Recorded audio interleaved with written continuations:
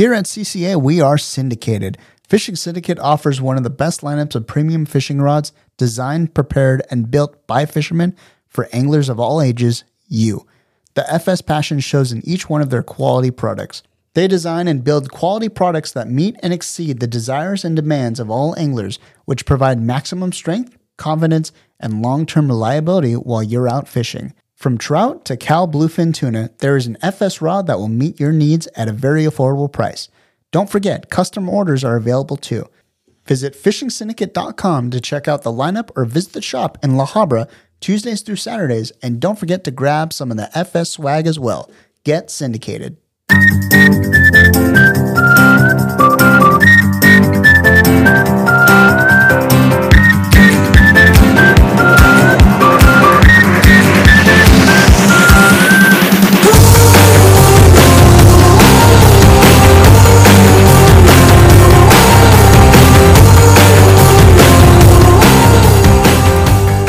Welcome in. Thank you so much for joining us on the CCA California podcast. Good to be with you another week.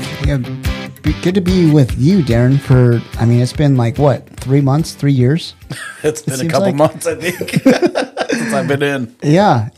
What have you been doing, man? Just slacking all over the place? A little bit of that and just life. Life in general. Yeah. Well, good things. Yes. All good things. Yes. Before we get started, make sure to go follow us on Instagram at CCA California. Make sure to go like and subscribe to the podcast wherever you get your podcast. Dude, I am so stoked for this episode. I've been waiting for this one for a while. I don't know why. Well, speaking of great news, we're gonna I think unload some really, really great news on this one. We've got our great friend of the podcast, Jeff Mariani. Woo-hoo. Jeff, what's up, man? Man, I haven't seen you in probably since the show, I think. It's been at least since March, I think it was. March. Yeah. Just working, staying focused, staying in contact with the island, and doing a lot of construction down there. So, I really appreciate you guys having me here. I'd like to say hello to my beautiful Laura, and I know she's going to be listening to this podcast, so... Shout out to Laura. Yes. Nice. Well, what is up, man? I know whenever this guy comes in the studio, it's like good friends reuniting that's always fun. All the time. But what's been up, man? Have you been fishing this year? What's going on with you? So basically, I have not been fishing since the last January of 2022, really. I've gone one time. I went down to Ensenada about 3 weeks ago. Okay. It's the first time I've gone fishing since I was down on the island and shut down shop down there way back then in January.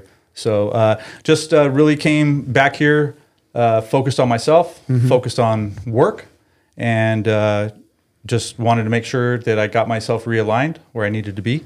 And same with the island. We stayed working down there. All the people for me are there, and Christian and McQueen and Victor's around sometimes. And I was gonna say, how are those guys? I miss those guys. We went there in 21, I think, and your crew was phenomenal. Thank you. All those guys are top notch, and Darren, you can attest to this. It's like probably the easiest trip you'll ever take out in either Mexico or whatever. Yes, because you don't have to do anything. All you guys do everything for us. Right. It's that's the best way to have it. Like, make it super simple. All you guys got to do is sign up and then get on the plane. Like I like to say, just get on the plane. Get on the plane. Show up. That's it. We'll take care of the rest. The house is extremely comfortable. Everyone has their own spot. You know that. You've been there. The garage set up for our tackle tinkering and just that is extremely important part of this. We're fishing hard every single day. We need a spot to work on our gear that's out of the sun, of course, and comfortable for everybody. So the garage is like a big part of our situation down there. You got to be able to work on your tackle, and we have all kinds of parts if something happens to a rod or respooling up if big fish took all of your line. There's which can happen. It does. It does out there. It's nice to have those guys still down there, and the house is just incredibly maintained. We haven't done anything for 2 years, really. No business. We've only had a couple people. Dwayne Diego went down there with Salty Crew this year.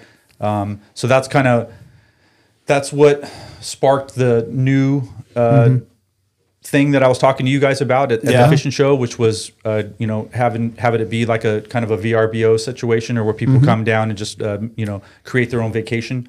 We could set up all their things, but we do have some new breaking news about our place again. Let's do it. Just in the interest of news at 11. Constant involvement. Basically. So the guys I was working with down in TJ, they have got in contact with me, and it looks like we've acquired a new commander to get ourselves to the island.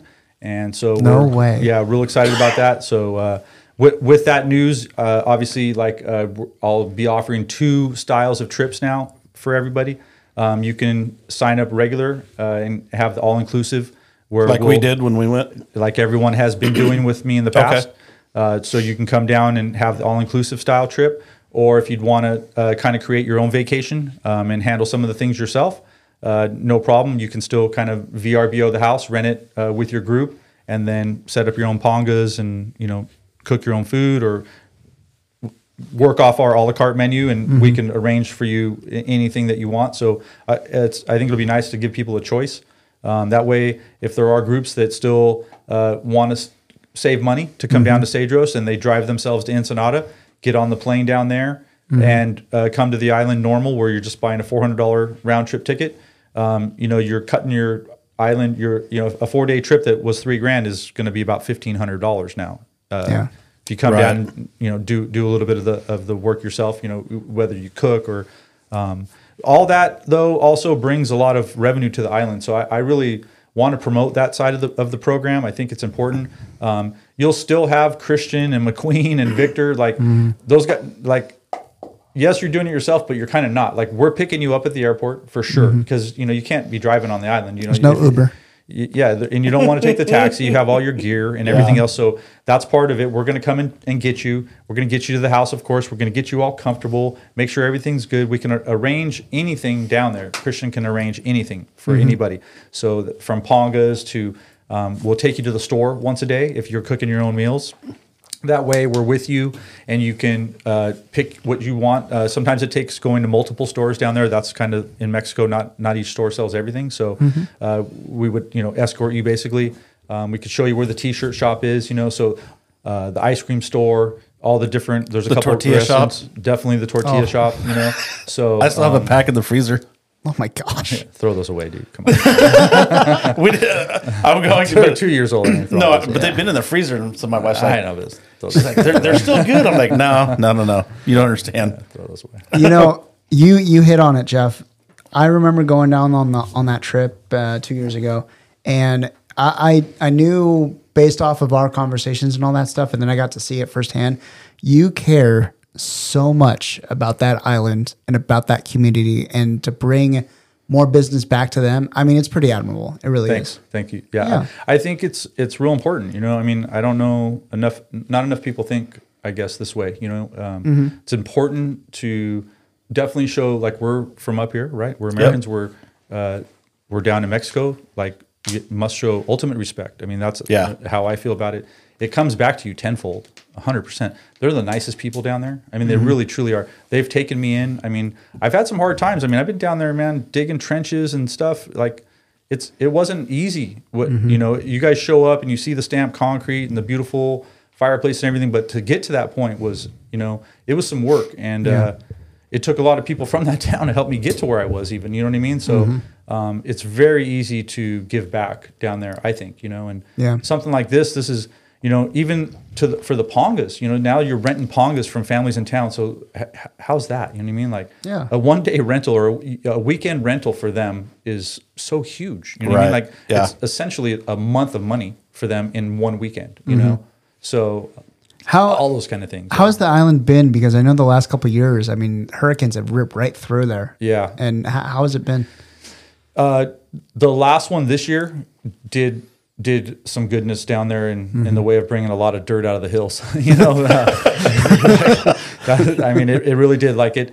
It rained super hard down there. We got lucky. That thing did turn kind of inward towards the coast. So we had kind of the backside of the storm versus that leading edge brunt force wind. They got a ton of rain, and there's no good plant structure to hold the water back and the dirt back. So some the boat ramp's gone. Some of the pictures in the videos we've seen was just like, man, it was raging down there pretty good, and the whole boat ramp is under probably 4 or 5 feet of dirt, and then it goes way out into the marina again. So it's all probably beach launch and pretty tough. So. Wow, that's huge. That's Are you still going to be doing kayak trips down there? Absolutely. I have 4 kayaks down there right now, so maybe it'll be not quite a 6-pack group of people kayaking, but definitely we have 4. And so it'd be very easy, 2 and 2, or even if we wanted to put all 4 on one boat, if depending on how it was going to work out, how the group wanted to do it. But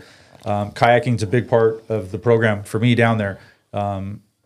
It honestly is. I mean, that place is awesome to kayak. There's so much to do down there, and utilizing a ponga to get us there, even Chester's Rock or over to Bonitos, the backside of the island where most of the other tours don't even want to fish there. Like, I mean, they charge you money to go back there. Like, that's where all the goodness is. You know what I mean? And my program will be the same. Like, it's one fee. You pay this fee, and then that's it. You get on the plane. You know what I mean? Like, you get your paperwork done, get everything into us that we need, and then you just get on the plane, and then we'll take care of it from there, and we'll make sure you get your fish back home and all that kind of stuff, and we'll do it like we did. We chart the weather, and we go to a new spot every single day, and that's I take a lot of pride in that people come down, and you guys are on vacation with me. You know what I mean? Yeah. And with my group, like all the guys, Christian feels the same about this. Like, I'm speaking for him as well, and everyone that works for me, Victor and the whole gang, Lulu and everybody. I was going to say, how's Christian? How's Lulu? How are those guys doing? Everyone is doing great. Nice. They're all down there. Lulu is in Ensenada with a family member that's not feeling well, but yeah, man, they all care about the customers. Like they all, and that's what makes our place. Well, that showed special when we were there. That showed. Yeah. There's a lot of them around too. I mean, it's not like I have a small group of people. Like, there's a lot of people there, and I think that it doesn't matter what size the group is. Like, we like having the support. And it's really, really fun to have you guys come down on vacation and let me take you fishing. The fishing's good there. Like, if we fish our style, like how we fish up here, just go down there and do it. Like, get away from everyone. Go find yourself some current. Find some bait, find some birds, maybe, you know what I mean? But that current's a key element, you know what I mean? Go find that current. Fishing bass in the kelp there was some of the best bass fishing I've had. Yeah, it's incredible. There's several different styles. You're not confined to like throwing the weedless or throwing the stick bait. You can, come up with whatever you. Heck, I brought my own swim baits over that I poured in my own garage. Yeah, how satisfying is that? That was fun. That was cool. Yeah, that was cool because you and Steve poured your own baits and all that, and we actually got to use them in real time. And I mean, some of them worked, but others didn't. But it's okay. But I mean, that's fishing. Yeah, that's fishing. That's the fun part of it is experimental. You know what I mean? Yeah. Like, there's the bite changes every day. Like, you might go be throwing a red one today, and tomorrow they want yellow or who knows what color. But that's the beauty of it. It's not. It's you're out there to like learn something. Yeah. It's not. It's you got to take in the whole experience. Like, you're on the water. There's a wide variety of sea life, basically, from seals to dolphins to the bird life and everything. And you take that all in, you can see some sharks. You know what I mean? We did the time you rode with us on the boat. Yeah, I mean, it's all that's possible, and you can see some really big fish too on the end of your line if you pay attention and bring down the lures I tell you to bring down. Exactly. Something that brings me back to the last couple of years, or 2 years ago. I will never forget when yourself, myself, and then I think Tim and Ted were on the Panga with us. Just going on the north side, just seeing a completely different side of the island, and really just fishing inside those canyons where the Pangaro is just literally on the controls, putting the nose in there, us casting, pulling out massive fish. Yep. And it was just basically an assembly line. That was cool. I will never forget that. Yeah. It feels like you're in a lake, kind of like you're almost like a bass, like you're just you're just ripping down the line, man. You're fast. You're fast pitching. You're just making several casts, just hit and run, and you're getting. That's a great technique because first of all, if you get yourself all the way up there to the North Point. That far around, like, you're 20 miles from town. So it's going to take you the rest of the day to fish your way home if you really wanted just to start fishing right there and do that exact technique. And what you're doing is you're targeting all of the very aggressive fish. You're not wasting your time casting 10 times at one rock and to hope for one bite. You know what I mean? Like you're staying moving. You got new scenery, you got new water. Everyone gets new water on the boat that way. Yep. And it's new water equals opportunity because we haven't been there. You know what I mean? Yeah. And that's how you find fish. You know what I mean? Because this cove may not have current. You go around the corner and now all of a sudden it's ripping current, and the fish want to bite in the current. That's just, I don't know. It's the trigger factor for them. Yeah. The bait's moving, and that creates them to go crazy and eat. So that's the fun of doing that style of fishing. And for me, it feels like a lake a lot of times. I mean, you're looking around, you're like, and you know where you're at. You know what I mean? Yeah, exactly.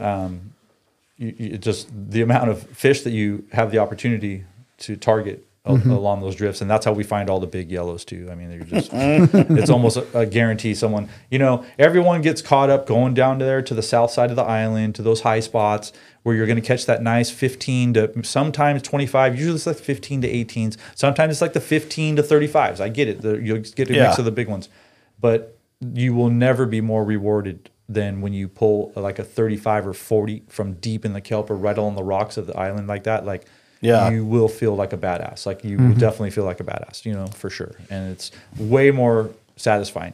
There you are fishing the weedless for calicos. You've got Corey's MC going and you're banging the calicos, and then all of a sudden you see that blue streak come out of the kelp and you don't even know what it is because it's so fast. Right. And then next thing you know, you feel like your whole gear and everything's about to just blow up in your hands.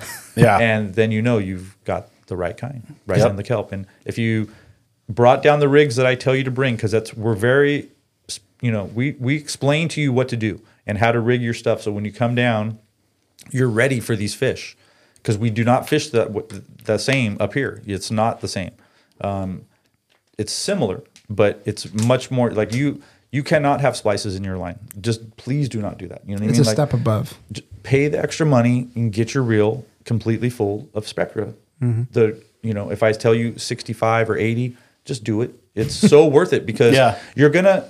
There's there's snags and all kinds of things. You're gonna lose a bunch of that line anyway. So you want to make sure that you have a good full spool. So when you get that right bite, you're ready. You know what I mean? You tie your knots. Like, that's why the garage is so important. Like, you retie constantly, and on the water, super important. You hook a big fish, you must retie. You know what I mean? You must retie. I mean, your next fish could be bigger, could be smaller, who knows? But you have a chance of losing it, and that just never feels good. In a place like Cedros, you don't want to lose fish.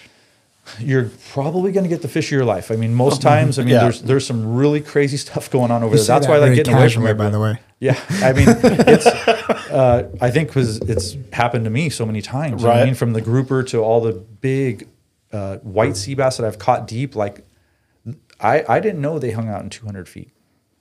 And really, I didn't know that either. I used Chad's double rig, the double hookup bait rig, and it's incredible the things you catch in 200 feet over on that island. Like, it's something that everyone should do. It's a lot of that good fishery is on the front side and the calmer side of the island. So the lee of the island. So you're out of the weather. You're able to get there. Some days the current is ripping, so it's hard to get set up completely on it. But once you get to make a couple passes and you send down the right size bait, you can't send down the little ones. You send down the right one. But I've had multiple incidents of hooking like 2 yellows down there. You know what I mean? Like, one of them's breaking off eventually, but it's still pretty incredible to be pulling on like 50 pounds of fish, and it's 2 yellows just battling each other down there, trying to get away from each other at the same time. So big black sea bass too. Now that you've got your own plane, are we fishing the day we get there? Oh, automatic. Like, we leave, the program is the same. Like, we must be to the border by 7, crossing by 8. Yep. Now, he says it's an hour. So in this plane, this one's super hype. So we're jamming in this thing. 1 hour to the island. So we will land and immediately get to the house, where it'll be the same program where we get you unpacked. There's food there so you can eat. The ladies will be making your lunch and have your lunches ready to go. The boats won't be in the driveway anymore. That's going to be probably the only difference. We're going to end up going down to the marina. Could speed up the process, because once you guys get your stuff ready, we could shuffle down all the gear, and then you guys can eat real quick, and then we get you on the boat, and then you're out of there. So pretty much by, I would say, you could be fishing as early as 10 a.m. Is it still a beach launch, or are we going down to the boats? off that that high pier or whatnot? Yeah, we'll pick a spot.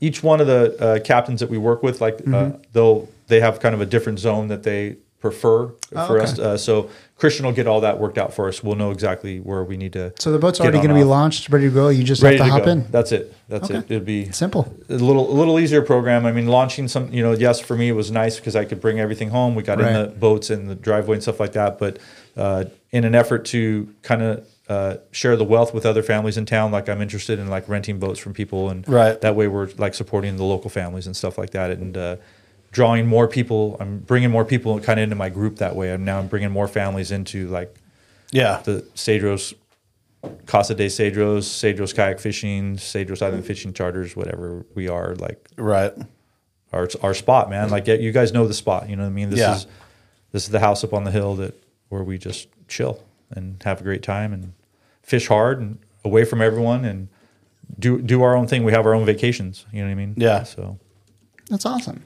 I mean, I for one, I'm super stoked to go back down. I haven't been down since we took that trip.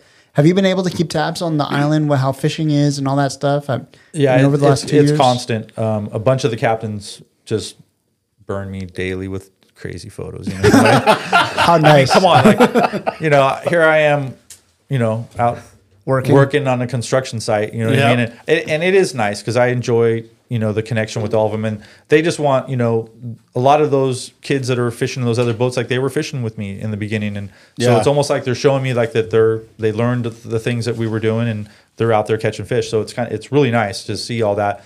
I get constant reports. Lately it's been tuna and Dorado and stuff like that, but it's nothing's changed. I mean, the fishing's kind of the same. You know what I mean? Like it's how big are the Dorado and tuna down there right now? The tunas have ranged up to about the 20-pound range. Not it's all the football size. 10 to 20s. The good eaters. Same with the Dorado. They're in the 10. 6 to 15 pound range right now this time of year. So lots of fun, lots of action. This is a great time of year to go. A lot of people kind of start slowing down. They don't fish. And some of the best bites of the year are occurring right now on Cedros. This is when it gets really mystical down there. Things start happening. The water gets the warmest, and things start happening. Like the currents get a little weird. The currents end up flowing right along the coast, like right in on tight on the island in shallow water. 10, 20 to 100 feet out, like just right there along the. And so that brings a lot of bait. And you're catching Dorado sometimes like in 15 feet of water. So, this is when it gets really magical. The calicos start going pretty nuts up, especially like the San Augustine area and things like that up there in the outside kelp beds. You can get up there and just get in some ripper bites. How's the halibut right now? Haven't had a lot of reports. Really? Probably guys aren't targeting them because of the tuna and the other species that are around. Yeah. You know what I mean? So, but I'm sure if you went up there and drifted, it's been an interesting past couple of years. Like middle of August has like been great halibut fishing down there.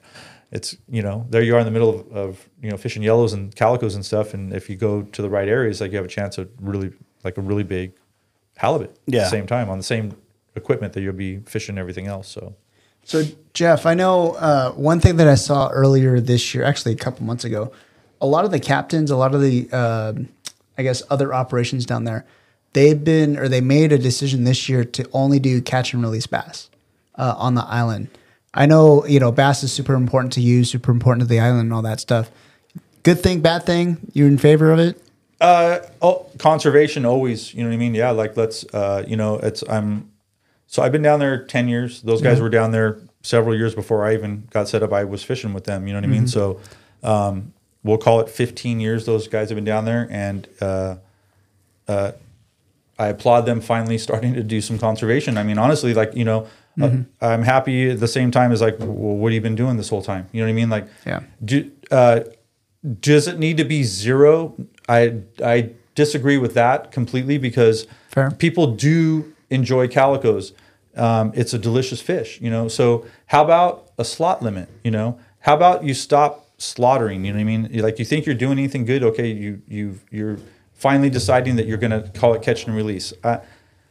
No, you know what I mean? Like that's not helping the fishery any. You know what I mean? Like if you look at like Florida and places like that, like they have slot limits. That's why they want you to take in the range where the fish are the most at that time, if they're like 15 to 18 inches Right. or whatever, you know what I'm talking about? Like, don't take the real small ones. You take the 12 to 18 inch fish or whatever. And don't take the breeders. And don't take the big ones. You know what I mean? Like, I 100% agree with that. Yeah. But you don't throw a fish that you know is going to die away either. Like, Right. even if it is a big one, that's all part of conservation as well. Like being ethical about the whole situation. If thing's going to die, you're hoping the crabs are going to eat it. So people go there to catch calico bass. Yes, I agree with letting them go, but there's a lot you could limit it to, 1 or 2 fish per day, something like that. You know what I mean? A couple fish per man within the slot limit, Now you just changed everything. You were giving a guy 5.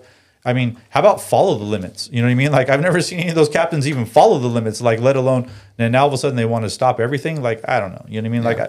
Like, I wouldn't do that. They can do whatever they want. That's their program. There's no rules on the island like that. It's not in the Mexican bylaws. Like, it might be something they're trying to do around there. But I don't think it could, like, that's not the smart way. Like, you can have a take of, like I said, a couple fish within a slot limit that would actually improve the fishery. Yeah. Scientifically proven, you know what I mean? Like, follow any studies. Like, that's why we've spent millions and millions of dollars already on research to figure that out in states like Florida. Texas is another, Louisiana, you know what I mean? All of those lower states, like, all this research has been done. Like, it'd be very simple, if they wanted to just go online for 2 minutes, like, we could come up with something a little bit better. But to say completely only catch and release, no, that's not. I don't believe that's exactly what would be best for the island. Like, I'm thinking the island, not only the fishery, but just everything. You know what I mean? Like, everything. Like, I think it's a case by case situation where it's like you just said, where if there's something that we just know it's going to die and it's within the legal limit and all that stuff, okay, should harvest it. We should harvest, yeah. Right. And to your point, when we were down there, I mean, I remember on one day, it's like, okay, I need to feed X amount of families today. Right. Let's everyone. We need 5 bass or something like that. Right. And that's pretty cool too. That's ethical in itself. That is one of my favorite activities. Like that, a lot of people come to the gate at my house. Like, it's a lot of people. And but to have people come and say, hey, would you mind catching fish for my family tomorrow? I'm like, those are the favorite people. We bring a lot of fish to the military over there. What I mean? They're rotating guys every month, so it's not like you're trying to get friendly with one person, because that's not the way it works over there. Like, it's a constant rotation for that exact reason. They don't want anyone getting too friendly. That's not where we're doing it. Those guys are over there eating who knows what, canned whatever they're feeding them. What I mean? And so to go and bring them 4 or 5 beautiful yellowtail, like, it's really super rewarding. The older people, the elders of the island, those are really the ones I fish for the most. Right. I have a big group of people that I fish for already, and that's some of my funnest evenings is coming home, having McQueen clean all of our fish for us and bag it, and then getting in the Jeep and grabbing a beverage and then driving around and passing out fish. You know what I mean? Like, just load up the cooler and then go to all these families and pass out the fish. Like, I'm not one to freeze fish. I really don't want to do that. Like, it's not. I don't have one interest in that. Like, if we're taking the time to kill this thing, the fish, and eat it fresh, we need to take ultimate care of it. I think it's super, super important to show the fish respect, I guess. You know what I mean? Like, and so that's why we do what we do. We take your picture, and then we're immediately bleeding that thing, and we have our cooler bag with a bunch of ice. You know what I mean? So we want the meat nice and chilled. That way you have your best quality, and then we clean it very well, process it very well, get all of the bloodline and all that stuff out of there. And all of the carcasses and stuff, during the dead of summer, not a ton we can do with those things. So a lot of those things, unfortunately, get wasted. But during lobster season and things like that, man, everything gets used. So that's another good, important, point. We're not selling that to people, like, we're giving it to them. You know what I mean? Like, it's very important. Like, that's how you help others on the island. So, Darren, do you remember our nickname for Jeff down there? Uh-oh. Yes, I do. Yes, I do. What was it? Jesus. Yep, Jesus. The fisherman and the carpenter. Yep. Out there kissing babies. True story, too. True story. Yep. I'll never forget that. Thanks, you guys. Of course. That. Yeah. Of course. Man, I mean, I'm so happy for you. It's going to be an epic, I don't want to call it comeback, because it was a sabbatical. Yeah. We did some restructuring, you know what I mean? Yeah. We got our head screwed on right, as my dad used to tell me. And he used to say that all the time. Get your head screwed on right, So I got my head screwed on right, and now I'm ready to perform at high levels for everyone. That's what it's about for me. You know what I mean? Like it's extremely important. Like if you watch any video online, you'll see my excitement in this. Like I don't take this lightly at all. It's a very serious thing to me and very important. And I'm giving you guys a good vacation, right? Like I put this whole thing together. Like I figured it out down there. I'm down there. You know, I am the one that got all this stuff shipped to the island. All 50 miles offshore. I got this whole thing put together for us. But I also now got to synchronize and run it from this point. Yeah. And this is the most fun part. This is the rewarding part. When I was digging the trenches, like these are the days that I thought about. Like you guys coming down and enjoying the fireplace and hanging out, and with all that anticipation of what's the day going to be like and everything. Yep. I'm just thrilled that this is coming back around. Well, what's awesome too is the next big thing that we're going to do for this podcast. We're going to start video. Oh, rad! So we've got to get down we can there. Go YouTube, yeah. We got to get down there and do some video and absolutely. Like you guys definitely got to start putting your trips together. Like this is where it's coming out. Like Chris and I are going to be working on my website now over the next several weeks. Yep. Once that gets going, I'm not 100% sure I'm going to sign up for the fishing show this coming up season, but the word's going to get out pretty quick, I would imagine. Especially, now that I've come on here, I know you guys are going to cut this pretty quick and get it out. Yeah. So I would imagine things are going to start flowing. So I put together your group and start getting ready. As that website gets built, we'll work. I'll have the pricing and everything worked out for everyone. But the important thing, it's not going to be much different than it was. I mean, the fares are very similar. Like for the airplane, as I'm talking to those guys, they're not changing. Fuel's gone up a little bit, so there might be a slight adjustment. Right. But for the most part, it's going to be really close to where I was before, I'd imagine. And but we'll get all that spelled out, and we'll have some nice photos, and we'll have it set up both ways. So if you wanted to plan your own trip, and I can give you the steps on if you want to fly out of Ensenada, you want to fly out of TJ, you want the private charter plane, or you're just going to go all the way down and get on ASG. You can call them yourselves, or do you want me to call? However you want to work it. I can. We're basically going to help you with everything, but super excited to get this whole thing. It's almost kind of like you're turning into a travel agent for people, where it's like, okay, call me, and then basically I will customize your trip to the way that you want to do it. For specifically Cedros, and then soon we'll have things going down in like Bahia Asuncion area. Oh, really? We Christian and I we bought a house last year down there. Nice. And we'll be doing some more construction. It's really good down there in November, December, January. Yeah, dude, it's crazy. Crazy fishing right there. Yeah, really, really good. Bunch of yellows. There's tuna comes in super close. Oh, There's really? Dorado down there. There's calico bass, and then it kind of like that's like the transition zone right there. It's kind of switching into Pargo. A lot of Pargo down there. There's really good grouper fishing, like just a little bit south right there. Like go down 10, 15 miles, and you're kind of right in the same area that the La Bocana people fish. Yeah. But you're coming from the north a little bit. You know what I mean? So you kind of sneak into the zone down there. Oh, yeah. Smash it and get out of there. Drift in unknown. I mean, it's not that they would care anyway, but like I just, it's fun to talk about. Yeah, like that. Like exactly. Being all stealth. And So another fishing question for me. What's your favorite time to go? I mean, I know you could say all year long, but I mean, this time of year we're in early November now. Yeah. October, November, you get a lot of pelagics, a lot of tuna, a lot of dodos and all that. But I mean, we were there in July, I think. Yes. Yep. And that was epic bass fishing and yellowtail and all that. Like, what's your favorite season? So I think, just even, because yes, my generic answer always is like, you can come down any month and catch fish down there if you want. But,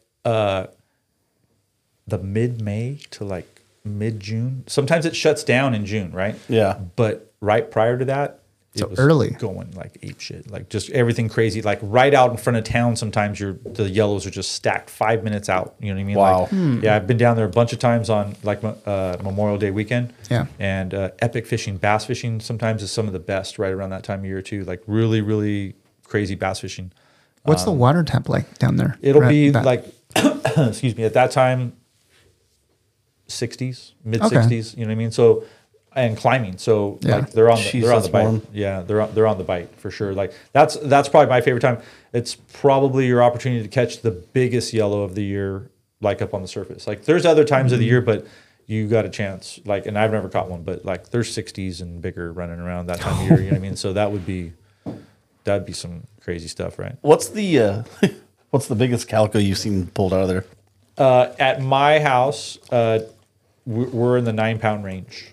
And I've had I probably should wear them because I guess it's kind of a thing. Like if you got a 10, and I was speaking at the Southern California Tuna Club a month and a half ago, and the world record calico is hanging on that wall, like 14.4 or whatever it is. Yep. It's hanging in their place. Like I didn't know that. Like I walk in, I'm like, and that's a huge fish. Obviously it's been stuffed and everything, but that's a huge fish. Like most people think a 5-pounder is like a 10. Like, so I don't know. I've never been interested in weighing. For us, it's in the 9-pound range, the ones that we have weighed. It's funny that you've seen that fish, because my goal is to beat that. And I know it can be done over there. Oh, yeah. There's definitely spots. We just got to get down deep below the little ones. Yeah, you got to. Those fish are that big for a reason. Like they're not free swimming up in the middle of the water column chasing a bunch of bait. They're not doing that.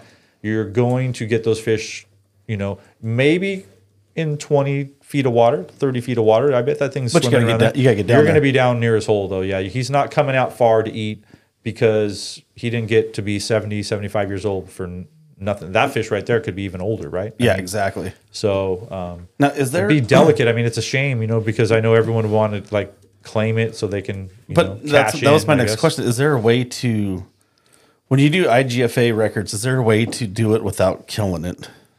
I think there is a process, but you cannot weigh a fish like while you're on the boat. You have to be on the land. That's one of the criteria where most people get DQ'd, is like they weighed it on the boat, and the boat's moving. And do they have a way of doing it that we're measuring it by length and girth though? Is there a mathematical way of doing that? I don't know if they would give you the actual record. Like they're going to want you to go ashore and film the whole thing. You know what I mean? Like, which is totally easy to do. Like they sell scales that are easily transportable that could go out on the boat. You can have those things certified right here in La Mesa.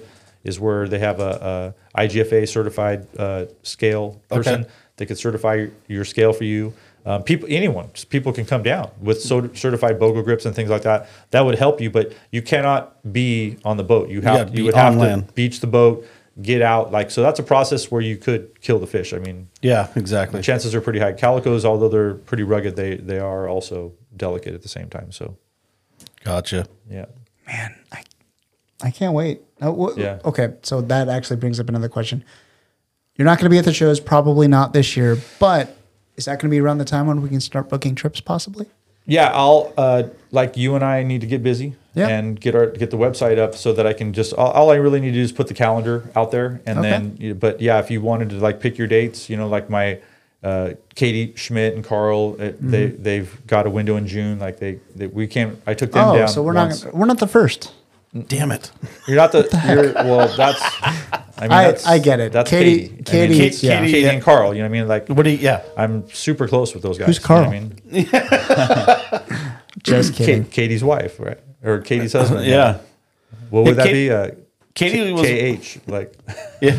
Katie was with you when we went. Yeah, she took care of everything absolutely. On this side. She's with the Intrepid now. Yep. You know what I mean? So she has. She's a great person. Oh, yeah. Her whole family is fantastic. Carl's awesome too. Yeah, that guy's. Yeah. Fishing, everything, like super nice man too. Yeah. Definitely. Oh man. She was. They went with us on the. On the San Diego trip. Yeah. Yeah. And she landed some big tuna.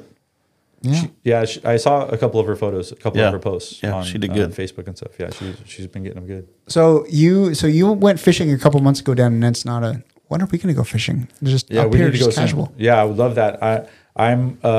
It's been a long summer of working on my boat. Like it just didn't work out. Is your boat back up here? I have. I bought a new one, of course, and so nice. Naturally. I bought a Boston Whaler, 27-footer. It's a Navy Guardian, the Guardian edition. So little tougher version. It has a big dive door on the side. 4-foot dive door. That's here in the States? It's right there in Temecula, where I live at the boatyard. So the dive door is for the tuna, though. For whatever, swimming or just having a great time. When we going? Lots to do in the ocean besides kill fish. Everybody. You know what I mean? When we going? As soon as the guy finishes it, 2024. 2024. Hey, spring's right around the corner. That's. It's been a long. Like my second motor just got there 2 months ago. I built my own center console out of that Kusa board. Yeah. Because I wanted more room so I wanted the screens and everything that I wanted, set the console up the way that I wanted, so I was comfortable and we're comfortable on the boat. I got an 80-gallon Blue Seas bait tank on there, going to be on there this year, and Garmin, all Garmin electronics. That's what I'm used to working with. I'll have radar and the whole bit. Twin Merc 300, so we'll zip around pretty darn good. Holds 300 plus gallons, so we'll be fishing tanner and all the fun stuff. I'll put the right anchor setup on it, and we'll leave it at proper time and just zip out there. You know what I mean? Like, sounds like we'll be doing a lot of star tournament fishing this year. Yeah, for sure. The star tournament's coming here to California, right? What is that? You'll have to explain that. Go ahead, Chris. Not the smartest guy. So we'll do a whole episode regarding star at a later date. But ultimately, I was not prepared to talk about this. But sorry, I brought it up. Star is basically the popular tournament that CCA does in other states. So Texas, Florida, Louisiana, all those other states have a star tournament. The star tournament runs from Memorial Day to Labor Day, and they all have massive grand prizes. I'll give you an example. So down in Texas, they tag redfish. If you catch one of their tagged redfish, each tag it correlates to a prize. I see. When I was back in Texas 3 weeks ago, I think, or a month ago, they had 5 brand new center console boats all lined up in the parking lot because they had 5 tagged fish caught. Wow. In the summer. But it gets better. The guys, the winners, had to go to the Ford dealership down the street to go pick up their brand new trucks that go with the center console. Holy cow. Yeah. From catching a tagged fish? From catching a tagged fish. Jeez. So we can't tag fish in California. Yeah, because, California. Yep. But we're doing something very, very cool. We do have a boat that we're going to give away as a grand prize. Wow. And I'll just tease it at that. Yep. But it's going to be epic. It's going to be epic. That sounds epic. I know I hit you up for something a couple weeks ago, so Absolutely. we'll talk a little bit more about that. But yeah, it's going to be fun. Wow, it's going to be super fun. Really exciting. Yeah. It's Can't wait going to be fun. The best part is the starting fee, or it's just you have to be a CCA member, and it's only a $40 entry fee. Interesting. For the whole summer. Wow. And you fish as much as you want. And you'll have a list of species you can target. Yep, and then 5 different species. Measure them and picture and... Just like they do in the tourneys now. Exactly. Yep. Keep it if you want, if it's a tuna, I guess, or yellow, and then otherwise... I'll leave it at that. All right. Yeah. All right. Probably talking about stuff I shouldn't have been talking about. Yeah, thanks, Darren. No wonder he doesn't invite you. Well, Jeff, speaking of fishing, so you've had a lot of great, I can imagine you've had a lot of great memories down there over the last 10 years that you've been there and all that. Absolutely. What are some of your favorites that come to mind? I know this is kind of a brand new chapter for you coming up, but just kind of go dive in the past. What are your favorite memories? So obviously myself personally, I've caught lots of fish, but the most rewarding part, and my dear friend Kevin Nakata is the one that told me this. He's like, who's Kevin? I've never heard of her. Yeah. Yeah, he's a Florida fisherman. Yeah, that's what we heard. So, but he always told me, of course, the guide. A guide can always catch the fish, but a good guide can have his clients catch the fish the same way that he is. So that means you have to teach your people. If you're using a stick bait, well, then you need to show everyone how to use that stick bait as he did for me, and to catch fish. You know what I mean? That's what a good guide does. So I always take that theory, with this whole thing. Like it's so the most important thing to me is that my clients are catching, And so some of my best memories, like I haven't even caught a big halibut down there, but then this father-son comes down in April and the guy's using an 8-inch slug and he barely knows how to use the thing, and all of a sudden he brings up a 31-pounder. He's like, "Oh, I think I'm snagged," and and it's just like, and I'm like, our last season that we were there was a father-son there, and I was fishing side by side with the son. We were fishing a rock pile in like 40 feet of water, and it was endless calicos, and I kept telling him, something's going to happen. Like, we've got the calicos too whipped up. Like, that's a thing. If you ever get on a rock pile and you're just banging them one after another, man, make sure everything is good with your gear, because something's about to happen. I guarantee it. There's big fish they see the action and they want to know what is going on, and they're going to come in. The little fish are going to move out of their way and they're going to eat your jig. And that's exactly what happened to this kid. He got a 67-pound black sea bass on a 4-inch plastic swim bait as we were banging calicos. That thing ate it and drug him around for 25 minutes, and his father got to film him the whole time. Nice. And they're going to be thinking about it forever. You know what I mean? I posted a video recently. It was like a 3-parter of a father or a husband and wife that came down, and we just got into like a couple days of crazy white sea bass fishing. Like I was hiding on the backside of the island. No one knew where I was. I was deep on the backside of the island. 2-hour boat ride. I did it for 6 weeks. Like we were killing them back there, like big ones. And I put this lady on a 30-pound white sea bass on plastics on a swim bait. You know what I mean? Wow. So like those are, she was screaming. I mean, I posted it like it was jumping up and down. I mean, so here's this, 50-year-old lady acting like a teenager again. You know what I mean? Like, so those for me are like, that's why I do this. You know what I mean? Like, That's why I organize everything. So you don't have to worry about a thing. You come down and you focus on the fishing and have a great time, because I've caught a bunch of these fish. I know they're there. And that's what I try to do. I take you to the same spots where we're whacking them, and I show you the lures that we're using. And I show you the technique. It's nothing out of the ordinary. I'm not doing anything special. Just paying attention to what I'm doing, it's the finer things that get you the big bites. Like that's the thing. Like everyone can throw a lure out there and reel it in and catch a fish, but throwing it out there, letting it sink a little bit, maybe something, you're twitching it on the way in. There's always all these little subtleties that create the bigger bite. And that's what I try to show people too. So that's all to answer the question, that's my favorite record. Obviously, I have a world record. I've caught a world record down there. Recap that one. Super great memory for me. All the Hobie guys were down there. It was like one of those fluke trips. Morgan and Kevin. As I say, Kevin was with you at that time. Yeah, and a couple other guys. And so, all they want to do is catch a grouper. I'm like, I never even caught a grouper here. I don't even know where they're at. So we get there the first day. We launch right there by the marina. Morgan's like second or third cast. He gets like a 19-pound broomtail grouper. So I go, hey, Kev, they're right here. You know what I mean? Like, obviously they're along that wall. I knew that. But like, I've never caught them. I never targeted them. I didn't know, and they eat swim baits. Okay. And they also eat surface iron. They'll eat anything. Like they're a fish. So I was fishing at the salt factory. We all were. It wasn't a great bite that day. We had kind of drifted out of the area, and Vince, I forgot his last name, a man from Hobie, Vince was there, and he hooked a big yellow on a bucktail jig and 20-pound line and on his bass ride. And so that thing took us all the way out to the point. It was like almost a 40. It was a huge fish, and we got it. And so fishing 20? Yeah. So after that, on his bass rod, you know what I mean? Like that's the beauty of a kayak. He clearly messed the memo about only fishing 60 to 80. There was no memo going to those guys. No. They know what they're doing. You know what I mean? You just hit the nail on the head, though.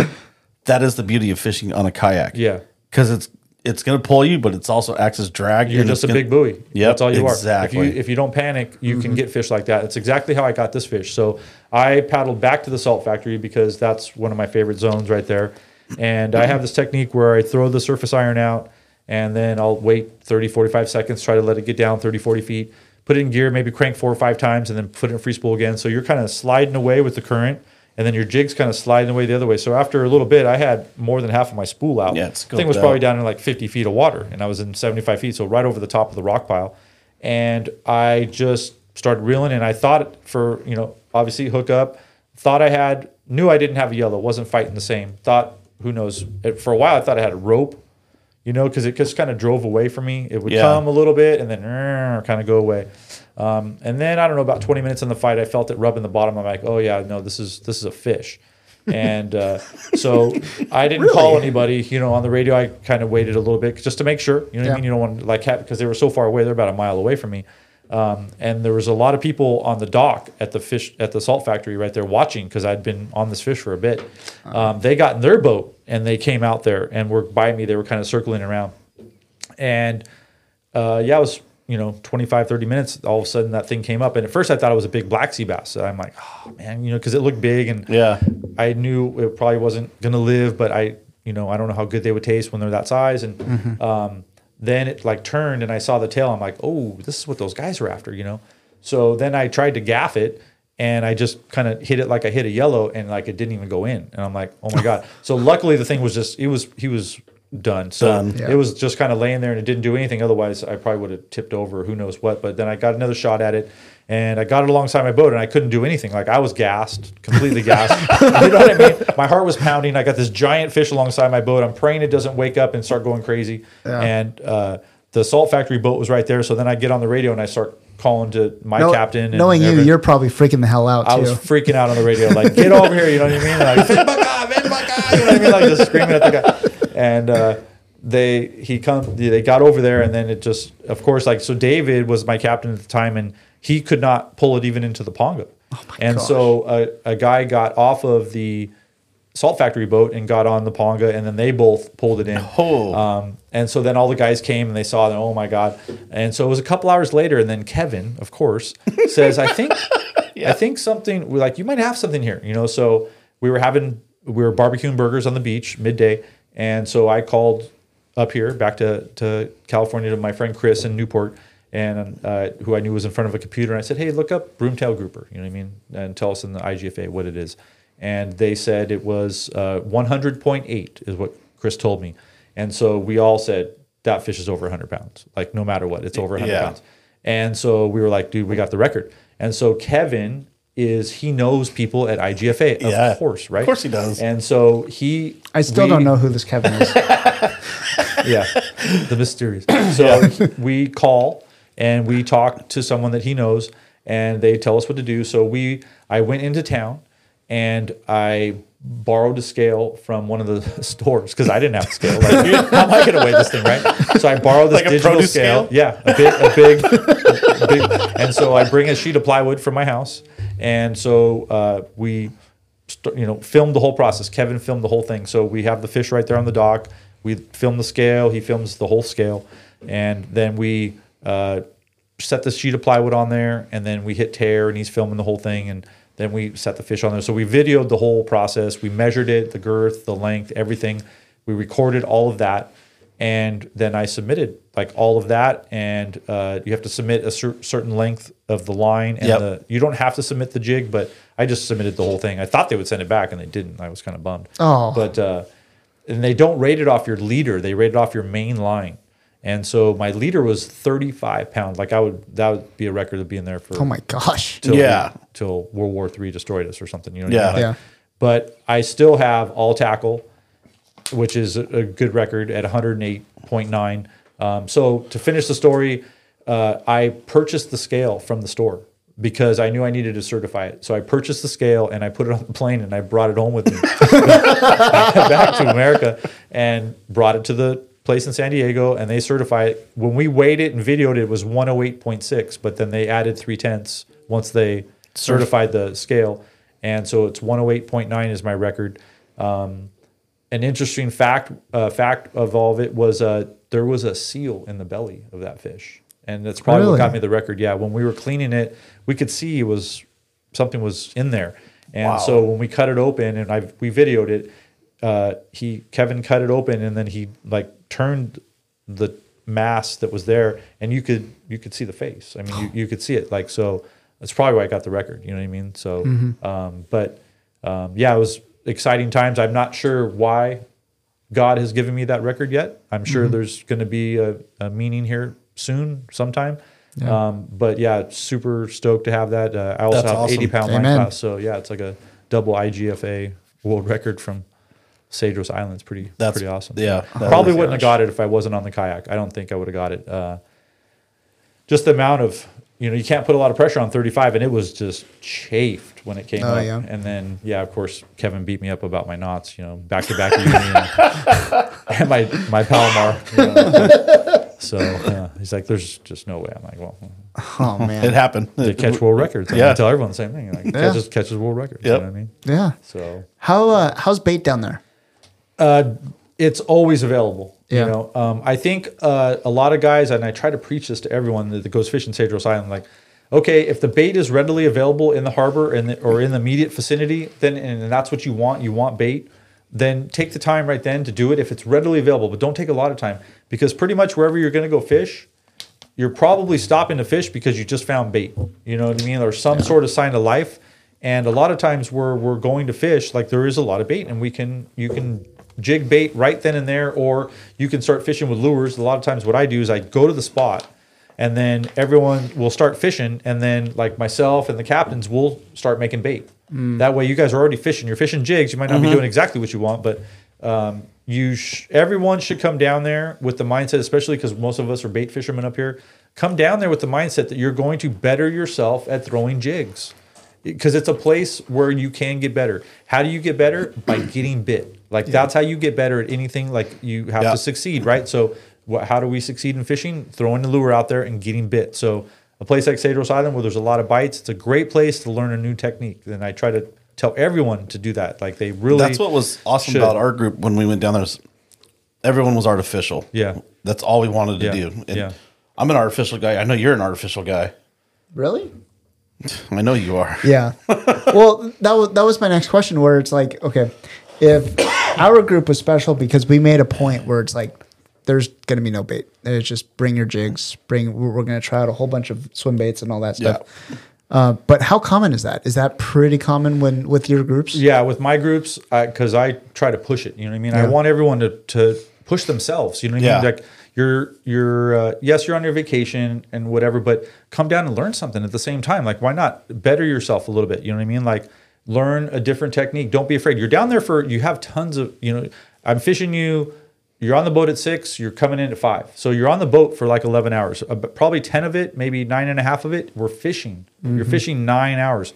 Why not try something new? Best time to try something new, right there in the morning. Yep. You know what I mean? Don't be afraid. Grab that surface iron and make some casts. Like when we pull up to an area, just don't want to go straight to the bait tank and pin on a mackerel. Like that's the sure bet. You know what I mean? Exactly. That's the absolute sure bet. That's like going to Albertsons. You know you're going to get what you want. You know what I mean? Like try, go to Whole Foods and see if you can get what you're trying to get. You know what I mean? Or something different like that. Just try something new. Try something different. I think that's the most important thing. I try to help everyone expand their horizons, I guess maybe is another good terminology for it. You know what I mean? Like, so, like when we went there 2 years ago, it's going to sound a little crazy, but I've only experienced this feeling maybe a couple times on a couple different trips, yours being one of them, where it's almost like I don't even know what to call it, but it's almost like a total magical experience where you go down there, because honestly, man, it was like we were just going to our friend Jeff's house and we were just going to be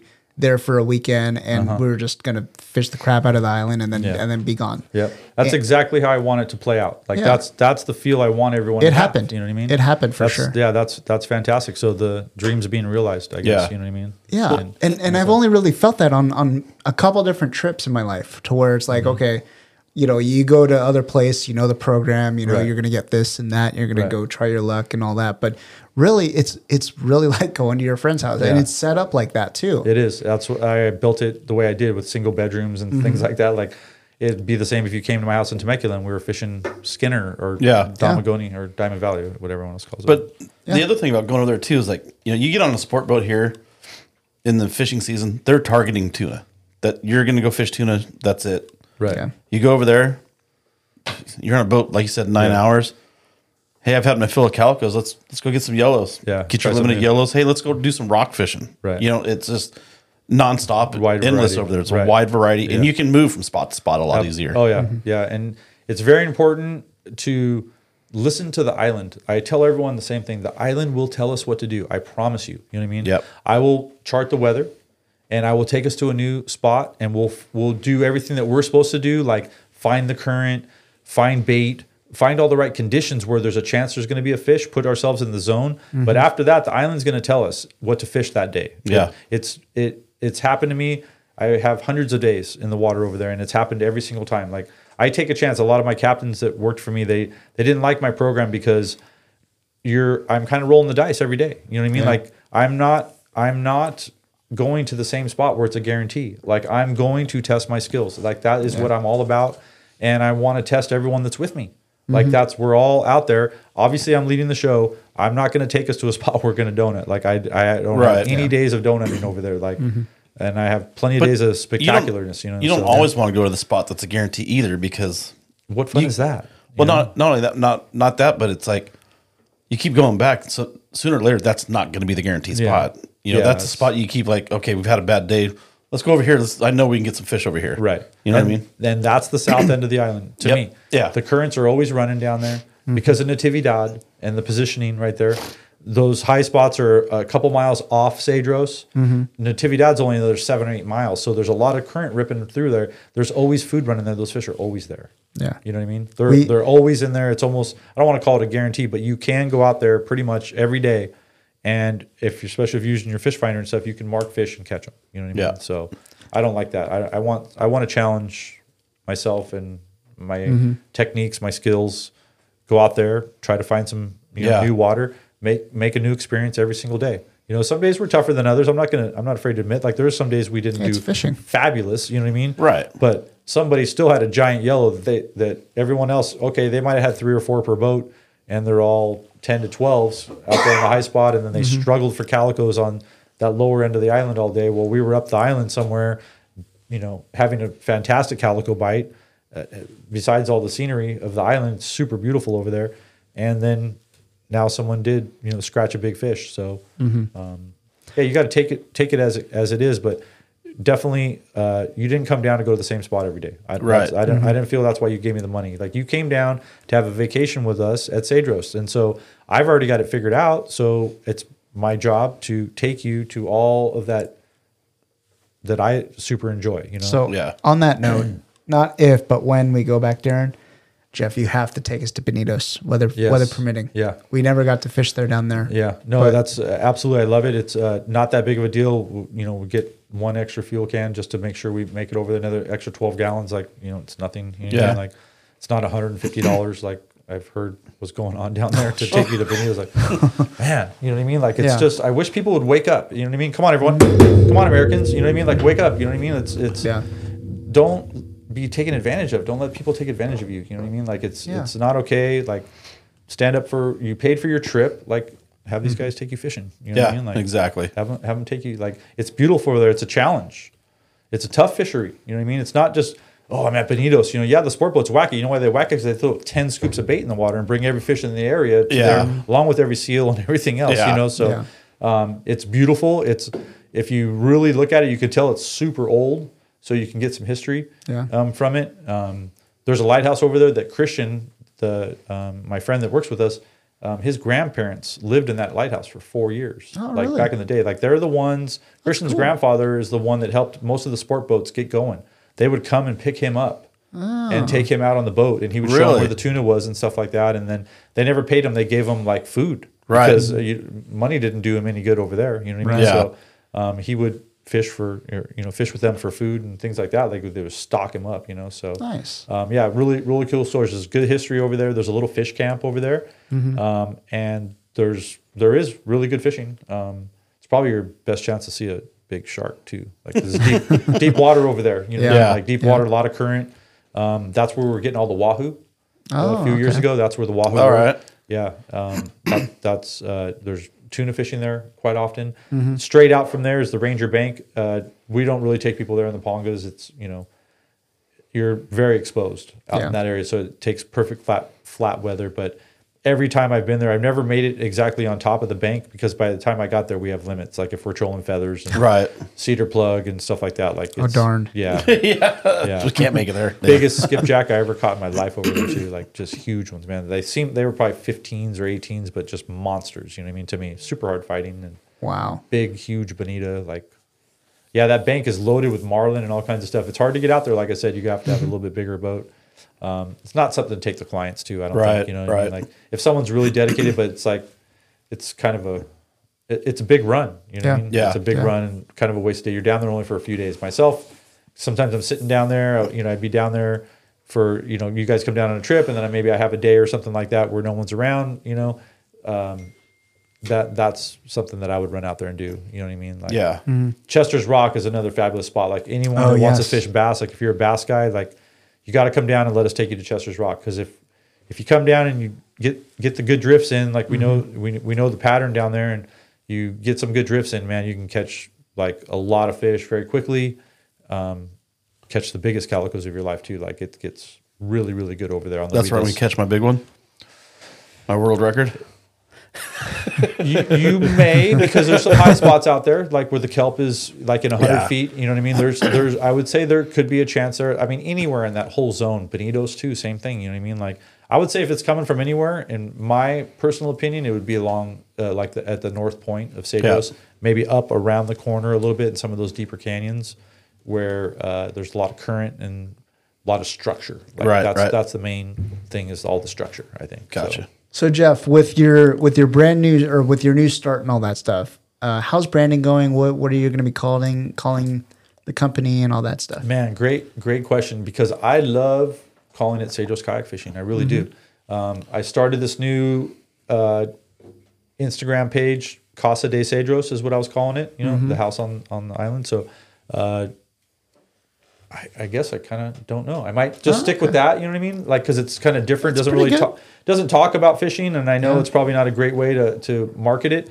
But then it's not like everyone else down there either. I'm not trying to have something that says fishing, and everyone. If you don't know what I'm doing by now, you know what I mean. Like you know the program. Just call and then get on the plane. Like that's the best thing to do. You know what I mean. We're gonna have get on the plane route down there, the speedy route home, and always fresh fish, never frozen. You know, like so the with key. With the new plane and all that, are there going to be any limitations as far as gear and all that stuff? Are we still working out those details? No, it's pretty much the same program. I ask everyone to try to pack accordingly. You know what I mean? Like I know it's hard. Like 4 rods. You know what I mean? Like that's a good bundle for a guy. Yeah. If you need 5, let's talk. You want to bring a 10-footer? Please tell me. Like don't show up with a 10-footer. Just makes it hard. You know what I mean? You don't really need a 10-footer though. You definitely don't. You're already on the fish. Like you're on a smaller boat. You're already on top of the fish. You do not need to cast over everyone. But some guys are just, this is the rod I cast with, so that's what they want to use. So I don't want to tell anybody no, but I want to know in advance so that I could prepare the airplane correctly. Those guys down there, so they know there's extra care taken to get that rod in there and stuff like that. You know what I mean? So 30 to 40 pounds of weight. You know what I mean? I'm trying to save room to bring fish back at the same time. Like, yes, we got this crazy plane. Probably could carry more, but just try to pack accordingly. If you need more, tell me so that I'm prepared. That's the most important thing. Not only that, but you might have what someone's already taken over there. That's what happened with me. Yeah. Oh, yeah. Yeah. You know, I don't have the tackle shop anymore, but everything's still down there in my garage. So I do have a ton of jigs and stuff like that. But like I left 2 rods behind because you already had them down there, and exact same rods. Yeah, and I'll be bringing all those rods. I pulled a bunch of them out of there just so I didn't have so much stuff down there. But all that stuff is going to go back down there. My good buddy Chris Minnick obviously helped us with a lot of those rods. So for sure, we'll get them back down there so everyone can use those because they're great rods. Those Okuma PCH rods. That's a great rod, man. Yes, it is. Really, really good. Please tell me. Big yellows on that thing. Please tell me we're still going to be able to have pizzas down there. Oh, absolutely. Pizza was cranking, Pizza night was awesome. Yeah. It's really fun. Yes. I'm working on a new property. It's going to be my personal property down on the island. It's Casa de Jeff. Yeah. I call it Casa de Tila because that's the lady that I purchased it from. She wanted to move, and so I bought her property off her so she can move. And I built a pizza. The pizza oven just got finished. I'll show you guys later some photos of the place. So the fireplace is done. We've built all the nice handrail. They've built the outdoor kitchen, and I need to get down there so I could lay out the house and everything, so they could continue to go. I don't want to start on the house until I go down there. I want it a certain way. So it's going to be my personal residence, but I might plan something like maybe special charters there because the boat's going to be right there below the house and stuff like that. It's going to be pretty cool. So I can't wait to see what it looks like because you've sent me pictures and videos of what you were started with. Yeah, you haven't seen the kitchen yet, so I will show you guys afterwards. But the pizza oven's such a fun thing for us, you know what I mean? And I think it was our first night. It was awesome. Yeah, it's always opening night. So yeah, we're not the greatest at it, but man, it was good, man. No, it was great. It was fantastic. Mexicana pizza is that Lulu was making, like that thing with the chorizo and the bacon and all that, and the jalapeno. Like that was my favorite. I've tried to make it here a couple times, but it's just not. I think it's the cheese that really makes it. When you have that fresh Mexican cheese. Also, the Jamaica is readily available. I tried to duplicate. Remember that pineapple cucumber juice that she made? Yes. Man, that so was good. I tried to make it up here, and I don't know what she does. Like, obviously, I'm putting way too much cucumber. Like, it's no good. Add way too much sugar to try to. And I'm like, now you just defeated the purpose of the whole thing. Right? You have to dump a 5-pound bag of sugar in there. So. But that would be great to learn that whole recipe, and those juices were fantastic. Yeah. You know what I mean? Like, it was like so refreshing. it was almost like they were on tap. Yeah. It was cool. Yeah, she made that stuff all the time. Oh my gosh. And you know, so here's the lady that comes work for us. She runs one of the local markets in town. She's one of the 3 markets.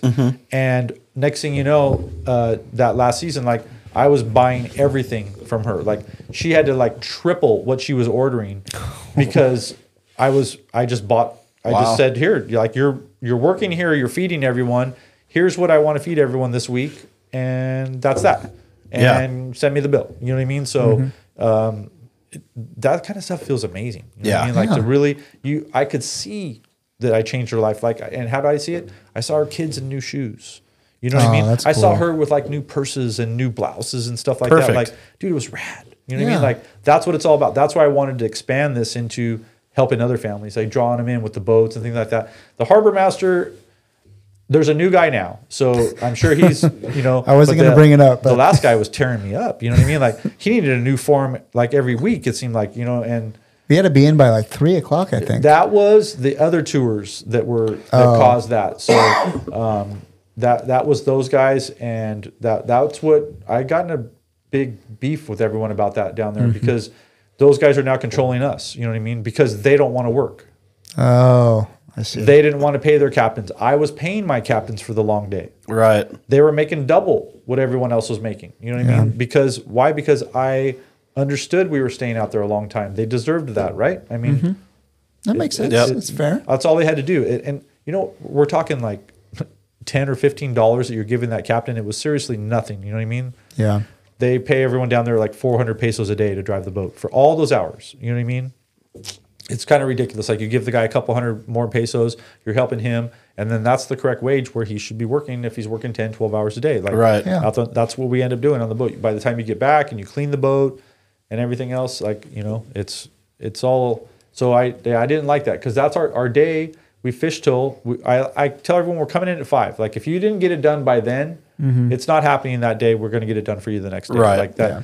Yeah. You got to come in and have a nice shower. Let me feed you some good food. Get your gear ready for the next day, and then get some rest. Like that's another really important thing. yeah. Right. That's why I built the single rooms, Comfy beds. AC in everybody's room. That nice dresser, like you just The upstairs room was the spread best. everything. Oh yeah, you got you got the the upstairs throne. I got the suite.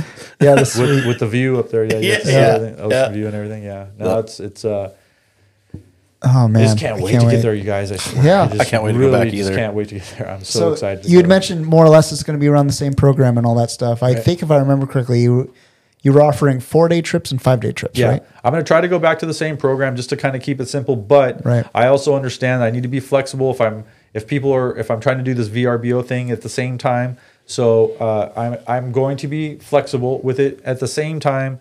That gives my crew a little bit of a break if there's a couple days in between trips because you can't just like work these guys June to October like everyone does. Like you burn them out. You know what I mean? Like I don't know if any of you guys have tried to work a 7-day work week. It's tough. You know what I mean? Like I work 8 days a week, so I understand. CCA style. CCA style. I get that. All right. But you're absolutely right. You need those breaks in between and all that stuff, and your guys appreciate that too. Absolutely. So I'll have a very customizable schedule this year, especially the first couple of years as we get ourselves going again. I think it's the proper method. Obviously, you generate the most business by being as flexible as possible to help your new clients and your old clients. I'll be going down the list and calling everyone. Like that'll be the first people that are gonna really figure this out. Will be the people over the next week or two that I'll be texting and emailing and calling on the phone saying, hey, this is about to go down. I don't know if you want to pick your week again. Before I start telling everybody, before Chris and I finish the website and it really starts getting out there. People start hearing this and so.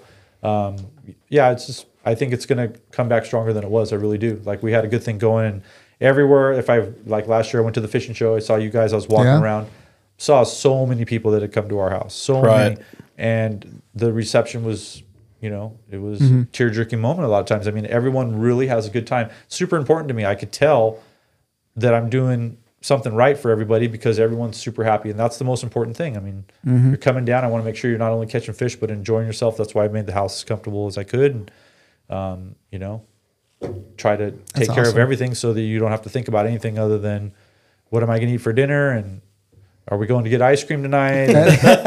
Don't forget to take me to get a T-shirt and some tortillas before I go get on the plane, before you hustle me out of here. You know what I mean? So, I just going back to that trip 2 years ago, it's like, I think that was the first trip that we took as a group. Yes. And that was the one that I kind of put together, and I don't know why I invited this guy, but he just... He's the one. He's the only one that I regret. No, I'm just kidding. But since that trip, Jeff, I mean, we as a group, like we just got super close. Like, that was truly like almost like a retreat style. That was the word that I was trying to find earlier. Yeah, where it was almost like a retreat, a spiritual retreat that we go and really just go fish. And you can say, because the one person that opened up was Brian. Yeah. Yeah, man, I had no idea that guy can talk. No, I'm just kidding. No, I mean, he's a guy that keeps to himself. He's kind of a quiet guy, great guy, love the guy to death.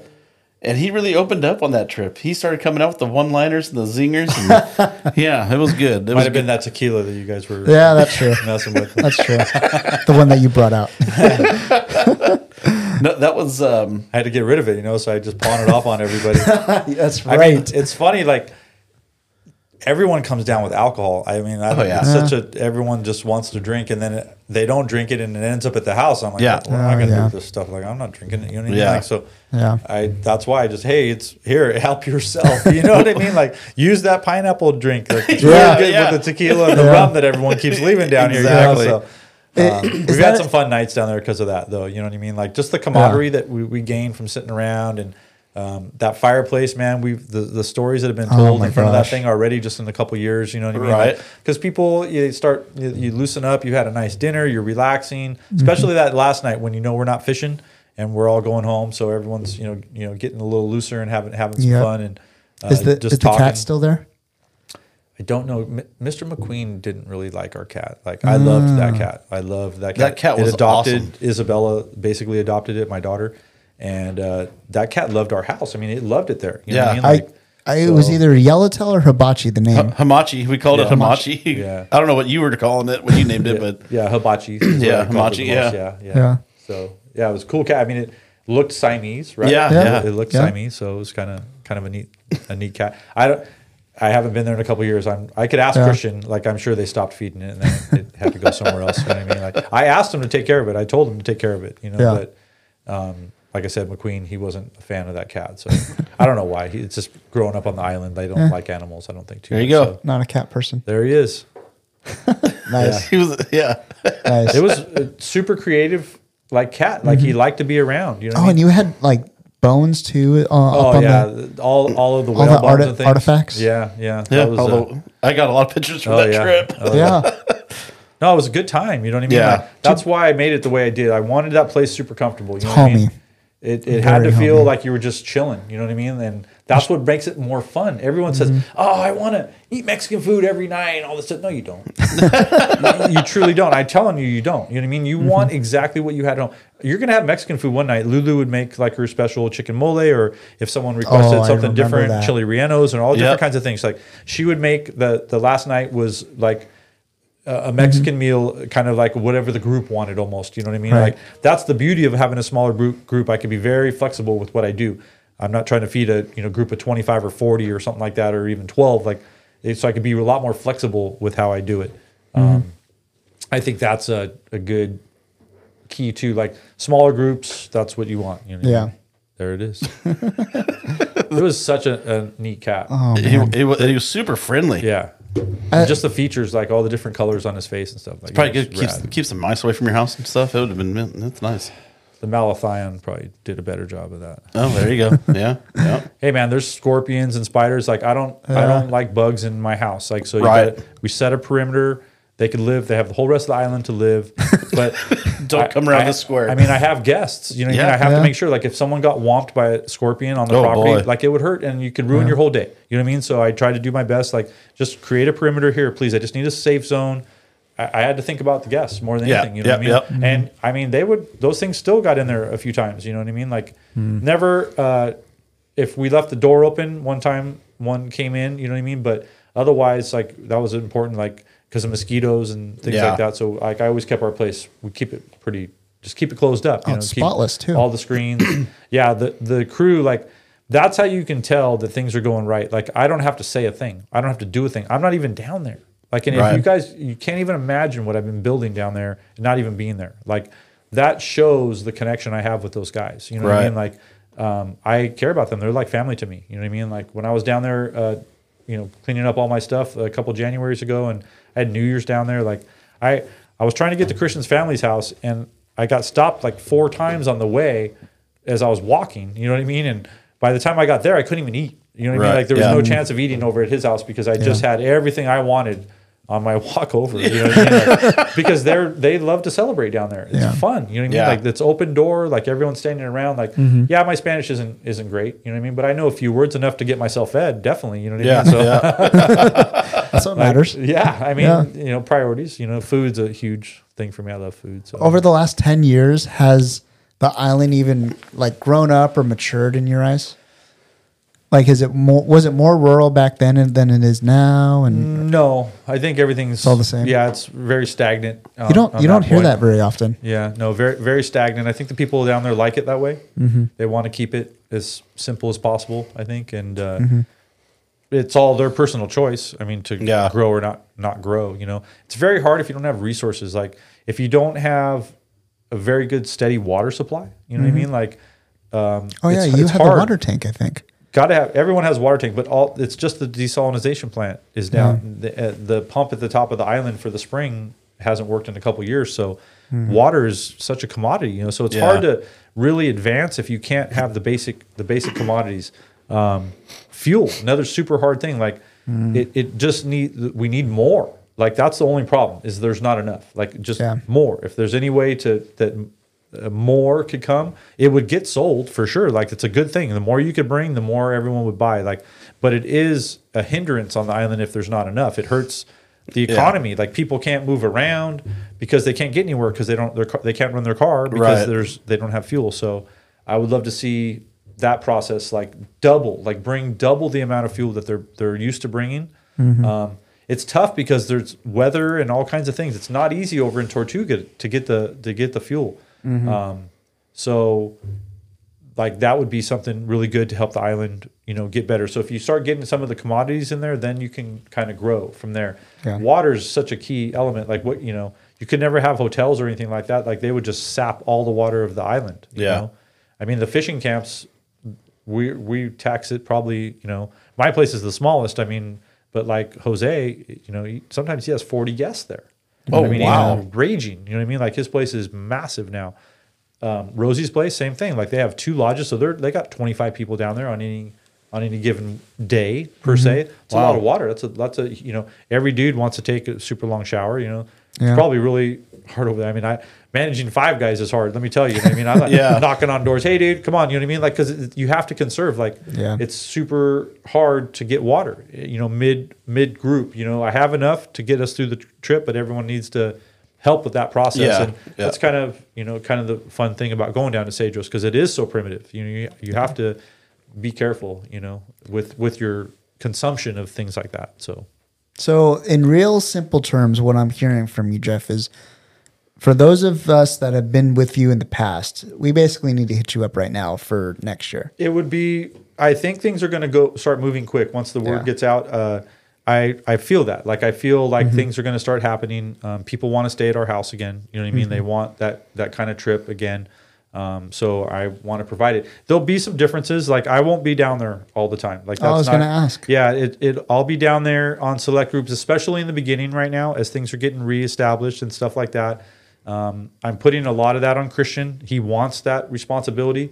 Good for him. He's ready to step up. I'm gonna work him in on like not necessarily like ownership of the company, because he doesn't want. I don't want to get him involved financially, like with happening to pay the bills and stuff like that. But I'm going to work him in on the profit side, so it's just going to be nice. Yeah, streamline it for him, but definitely bump him up significantly. So I want him to manage the island. Like, I got things to do here. Like, I have a lot of life to live, and I've got some big plans for myself around here that I want to do. So I'll gladly have my lodge and be, getting you guys down there. It's the same program. You know what I mean? It's all about the captains that I pick. There's certain guys down there that I want that are going to fish the style that Christian and I want to fish. And I can't name anyone specifically because I'm going to hurt feelings if I do. But I got a couple big names that are going to come our way if this thing all gets working the way I want. Like, I got a couple awesome, really juicy captains that are just going to change things. Like the fish the island the way I fish. You know what I mean? Like that have lived there, born and raised. Was the best lobster fisherman, was the best abalone diver, best with the snails, best with the sea urchins. Right. Really good fisherman now. You know what I mean? Everyone requests them. Put you on a black sea bass every single time. You know what I mean? Like a guarantee style. You know what I mean? So someone within the family that is already working with me. So just to give you as many tips as I can without like getting myself in trouble and him and everyone else. So it sounds like you're not going to be at the literally at the shows, but you're probably going to be walking around, hanging out. I would say I might show up. I mean, obviously it's a little bit of ways away. So as my program develops here, however fast you and I expedite this, and then if things, if the phone's ringing and I think that I should be, I'm still working construction, so I need to stay focused on that. And like I said, I've got some other things that I'm going to be doing, like with my personal life here coming up. Some really, really big changes that I'm super excited about. And so that's why the island is great. I'll be going there for sure, a couple times a year and definitely doing some specialty trips. But for the most part, like we're gonna let Christian like do his thing, man. Like I think it'll be exciting for him. And the program's the same. The program's not changing. Like you're at the house. You go down there. Yeah, I might not be there to host you and tell you jokes and have all the fun that we were having. I know, but I'll give it a couple years to get everything going here again. And but the ultimate plan is like Christian and the guys are going to be really handling stuff down there while I. Do you have a time frame or a date in which like you're actually going to go back to the island for the first time? I'm hoping that I get the opportunity here either late November or December. So they're acquiring the new plane now. It's supposed to close escrow, I guess, in the beginning of the month here sometime. And then they need to. There's a couple maintenance items that on the annual checkups that have come up that they have to take care of. And then they're hoping like in a few weeks because I want to obviously go. See the plane and do that and go fly it. I won't fly it. Like that thing's, twin turbine. Like or ride it. Yeah. I'm going to be a passenger. Like I showed you guys the photos. I think it looks just pimp mobile. So, I'm excited to go for a nice trip down there. Like I said, I want to lay out my new house. I want to see our house. I haven't been there in a while and just kind of relax and see the family. Be back on the island with all the people and doing all that. So I'm hoping end of December. So we're talking about a couple weeks. Somewhere, it could be end of November. I was expecting like the spring. No, I need to get down there. It's been a long time. That's exciting. Now that we're acquiring the plane and once the guys are up and running, like I want to go. So we're like kind of back in the saddle. Is that like a good way to put it? You know what I mean? Like got to reacquaint with everyone, got to reacquaint with my pilot friends and everything like that. They're going to bring their families. Sure Laura and I will go. Maybe Isabella might come along. I don't know. Just be fun times. Go get down there. I don't even care if I fish, honestly. You know what I mean? Like I don't just want to be on the island. I just want to be down there, man. Like the beach combing, going for a ride in my Jeep. You know what I mean? There's a ton of things to do. Like I try to tell everyone, like don't just get caught up. There? Yeah, man, don't get caught up in the just only the fishing. Like come down, let's go to the shore for a little bit. Like even if it's an hour, like let's just go take a walk. Like you're gonna see plants you've never seen before. We did that.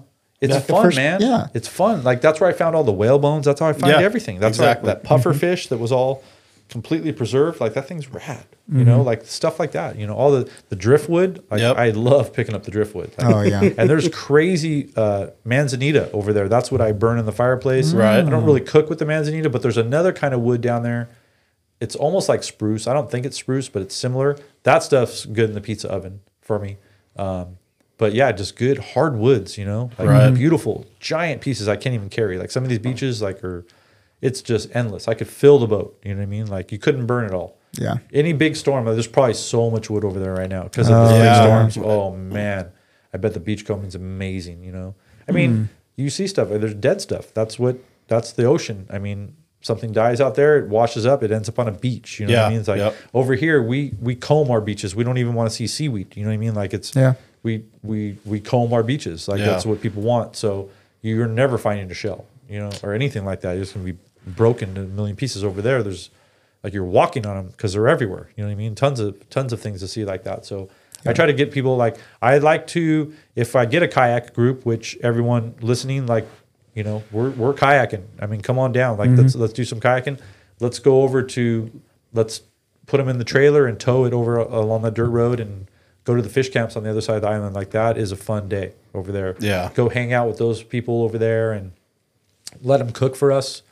We'll go out, you know, catch some calicos, you bring them in, and then now you're eating with that fish camp and sharing them with all. I mean, there's no better experience. Like you couldn't buy that stuff. You know what I mean? Yeah. Like you couldn't try to go to Fred Hall show or PCH show and have someone sign you up for, I want to go fish camps and eat with the people. Like, you know, no one's selling a trip like that. You know what I mean? Like, I'm telling you, Jesus, you know, you can't go do that kind of stuff. Right. Know? So, oh man.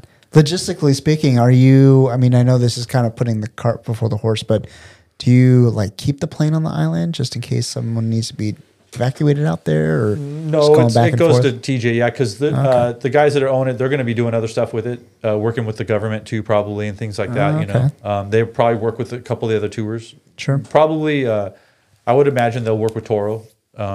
He has some different groups that would probably pay, you know, for, you know, it's going to be $5,000 one way for that plane. Like, it's not going to be cheap. You know what I mean? Yeah, like, right. But we're there in an hour. So let's pay the money, get down there, go fish. You know what I mean? Like, I would say that's worth it. Yeah. Extra day of fishing. That's getting down there and getting in the water that first day. You know what I mean? Especially like, okay, you're doing a Friday to Monday, right? And you get down there on that first day, and now you get to, it's like a break-in day. You know what I mean? Like, you're taking it serious, but you kind of don't have to get too crazy with it because you know you still got Saturday and Sunday. Yep. You know what I mean? So it's real important, I think. You know what I mean? Like, it's almost like a shakedown day. Yeah, absolutely. You know what I mean? Get to check out your gear. You get to see what's going on. Most of the time, we're going to go to the easy money places, like the high spots out there. That's the day I go to those spots. The opening day, you guys are there. Yeah. I'm going to go play around with all the other boats over there. By the time you guys get there, I already know where the fish are because they've been out there for 3 or 4 hours. They cannot help themselves. They're talking on their radios. So we know exactly where to go. You know what I mean? Like, they have to brag. That's their deal. Yeah. And so we know exactly where to go. And by the time you guys get there, we're ready just to go bang it out right there. Like, some guys have come down, they've never caught a yellow in their life, and they're there 2 hours, and I've already got that done for them. You know what I mean? Yeah. Now they can relax, and they can focus on what I'm asking them to do, and they can go to these spots with me and learn how to use their tackle like differently than they've ever used their tackle. They didn't even know their tackle would do the things that I'll show them that we could do with super light rods, like, and right. So it sounds different like techniques of jigs and stuff like that. You know what I mean? So it sounds like we need to get down there and just get our gear all ready to go right then and there, or at least have it ready to be fishable. Yeah. So how I'll opening day when you come down, like, don't come down dressed up for me. Like, I don't want you all dressed up. Like, come wearing your fishing clothes. Like, that takes a step out of it for me. Yeah. You know what I mean? Like, that way you're one more step to being ready. Now you're just strictly focusing on your gear. Have your reels not on your rod, but you can have them just ready in your bag. So you already know. String it and that's it. Yeah. You already know what you're doing. The only thing you should have to be doing is tying leaders and putting your jig on. Like, that's it. You know what I mean? You should, your specter, everything should be ready. Reel goes on. You could pack your bag accordingly so that you're on the boat faster as well. I try to tell people that, like, you could have your stuff ready. You know what I mean? So we can just, you get there, I can have the guy unload it from the truck straight into the boat, even, or leave it in the back of the truck because it's going down to the boat because the program's gonna be different now. You know, so we'll try to help expedite that way too. Some guys, it takes a while. They need to come, they need to settle in for a little bit. They want to sit around, have some food. So even if we're out there by 11, you're still fishing 6 hours. You know what I mean? Like, it's a long still.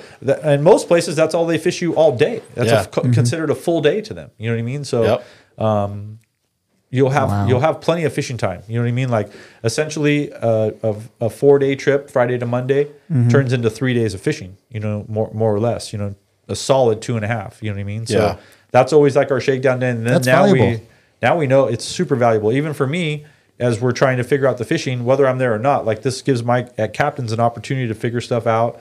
And then now we know, you know, we're breaking from the norm no matter what. Anyway, that's my program. I need to. My best fish report is when someone tells me there was no fish somewhere. Like, that's my favorite report. if we're all fishing, say over at San Augustine or something like that, and someone goes to the North Point because no one's been there for a while, and he comes back saying there's no fish, I'm going the next day. Like it's 100% I'm going the next day. Like because they don't fish the way we do. Yeah. They do not fish our same style. They're moving through there way too fast, or they're not finding the right current. But I guarantee there's fish up there. There's always fish up there. And there's so many pockets, you're absolutely going to find current.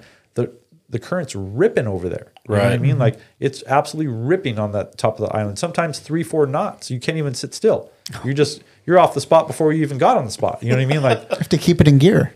And if the wind's going too, like your boat positioning is the hardest thing for most of the guys up there, and that's why they're not successful. 100%. 100%. Are you still flinging that SP minnow around? I do throw the SP, but I have converted to the Savage Gear Max Stick. Oh, and when I was in Ensenada a few weeks ago, I had a huge bite by a big yellow. Like I hadn't been fishing in so long, and I was just kind of getting frustrated. Like the boat captain was doing a lot of fishing. He's throwing his jig, and he's catching bonitas, and he's having a great time. And I'm like, whatever. It's a slow pick on calicos, and so I'm like, you know what? I'm kind of done with that. Like I've wanted to just fire away. It's been a long time since I've just been able to cast. Yeah. And so I just started firing that thing, and I was reeling it super fast, and he's telling me slow down. I'm like, dude, come on. Like, trust me. Just trust me. Number one, I don't want bonita, so I'm out reeling those guys. Like I want to crank faster. Like I have a theory. You crank slow, calicos. You crank a little bit faster, medium-sized calicos. You start burning pretty good, medium, you're getting the biggest calicos, and you're getting bonita. And then now you're cranking silly fast, I call it, like where you're kind of shaking your crankings so fast. Now you're into the yellows, you know what I mean? Yeah. And that's how I get all my big ones. And so there I am just cranking as fast as I can. And man, that thing blew up on that jig on the surface. It was really, it was fun. I lost the fish, but, and the boat captain, big seal ate your, Oh, sure. Seal ate my Max Stick. Yeah, come on, dude. You know what I mean? So the Max Stick is my new. Is it the big one or the small one? I use the 170 is the one I used. Yeah, 170. So nice. That's the black size. Or the white or I think there's a pink one, I think too. Yeah, mine is green. I use the green Mac, and then blue Mac are my two that I green and throw consistently. I'll throw, there's a white one too, a bone one. I'll throw the pink one. I'm not afraid of pink. Pink gets bit very well on the island. So yeah, pink Rapalas and things like that. Jumbos. I got photos of like 45 pounders like swallowing Rapalas. Nice. Like pink Rapala. So. Are you more of a minimalist like me, where you're limiting yourself to like basically a couple trays or just one tray of jigs, or are you bringing the whole bag and just figuring out along the way? For myself, I'm extremely limited, especially if we're kayak fishing. Like I'm the 2-rod guy, honestly. Yeah. Like I'll fish my stick bait, and I'll fish the flat fall. Like if I'm out there with just 100-gram flat fall, and then my stick bait, and you'll catch everything you need out there. Like. And more, you know what I mean? Like if you want to fish deeper, flat fall, no problem. Calicos eat it really well. Black sea bass eat it. I've caught white sea bass on it. I've caught yellows on it. I mean, caught everything on the flat fall. So now I'm accessing deep water. Pitch. And then if I want my surface action, I'm just Max Stick or SP Minnow, and you could pretty much fish 2 rods down there if you brought down just those 2 jigs. Like. I could feed that whole island on those 2 jigs forever. Like I could fish there every single day, go out there with those 2 jigs, and come back, and everyone would be able to eat. You know what I mean? Like they're just. So I don't bring a lot of stuff. That's what I try to tell people. Like I get very specific with the emails that come over the last couple weeks. You can know about the fishing anytime. People just have to call. I love talking to people, so I won't have online booking. You're going to see the calendar. You're going to call me for a trip because I want to talk to you. Like that's important. I want that connection. I want the interaction between us. That way I could dial in your trip for you. You know what I mean? Like that's what's important to me. So I want to dial it in. So you're going to call me. You can't book online. You know what I mean? So that's the best avenue, I think, that works. To be able to help you have the best time. Right. For sure. I think with a single or maybe even 2 trays at most, and then an 8-foot stick, you're golden. Yeah, like specifically to get just slightly specific, a couple bass rods. Obviously, if you're a spinning reel guy, go for it. Bring down your spin. But rated 15 to 40, 15 to 35, like Phoenix, any of the Phoenix rods, any of the PCH is a little heavy for I'm sure they got some good bass rods. I haven't gone through the Okuma line, but I'm very quick to go to my M1 inshore, the Phoenix line. All those are great rods. Really fantastic for the bass. The new Warbaits rods, I bought a couple of those from Afrin and Kevin, and I like those rods. They have really good action. So you need a couple of those rods. You're going to use like a 300 series reel, filled probably with 65-pound Power Pros, like the best. And you're going to use a top shot of your 3 to 5 foot top shot and make it. I fish 60, honestly. Like even when I'm calico fishing, like most people think you're nuts, but I'm hooking a lot of yellows, and so I want to be ready. If I hook a yellow on 30 or 40, I'm probably losing it, and especially a 40-pound fish in tight. So I'm throwing 60. The calicos don't care. I'm still having 100 fish days. It's totally fine. All my bass gear's got 65 on it. Yeah, and then like I said, 40 to 60-pound leader. Yep. I throw 60 for everything. 8 for your yellowtail stuff. A couple rods. Your jig stick. Tell everyone to bring their jig stick, and then I bring the jig stick. Can also be could be a live bait rod. So then I would bring another rod that'd probably be a little bit shorter, maybe 7.5 foot, something that you're gonna do the slow pitch or I don't slow pitch my flat fall ever. Like I'm cranking that thing as fast as I can. That's my technique for yellows and anything. I believe in burning my jig back. Like that's just how I do it. Tunas, wherever I'm fishing or whatever, like I'm burning that thing as quick as I can. Like so something I kind of just learned on the island by several hours of always being out there fishing. You know what I mean? Like you start messing around doing different things, especially if you're a little slow at sometimes, you're drifting through different pockets, and great way to create a bite. You know what I mean? It's cranking super fast and like, speed jigging, like not slow pitching. So a shorter rod, 7.5 foot, at least the 400 series, if not the Tranks 500s. Like those are great reels all around. I like to recommend people bring down those kind of reels that are a level wind type setup. It's just one less thing you have to do. Absolutely. You know what I mean? Like you don't need to be thinking about that when you're on a big fish. Plus you can kind of control it a little bit better. You can put it in your hand pretty well and control it. So reels in that size, 80 pound, you could go 65 or 80 on those. And then you're going to 60 minimum for if you're throwing jigs. Like you want to make sure you get your fish. That's why you're down there, not down there to lose jigs. You know what I mean? Like, works great for me if I'm running my tackle shop because you're just giving me all your money for more jigs, but you know what I mean? So bring your 40 all you want, I guess. You know what I mean? Like, but I'm being honest, like you should be throwing 60 or 80. Like you came down there to catch fish. Like a lot of guys, that's the tip that most guys miss. They're like, I could throw 50. I'm telling you. 60. I'm telling you, like that 10 pounds makes a big difference. You know what I mean? Because one little nick and now you don't have 50 anymore. You got 40 or 30.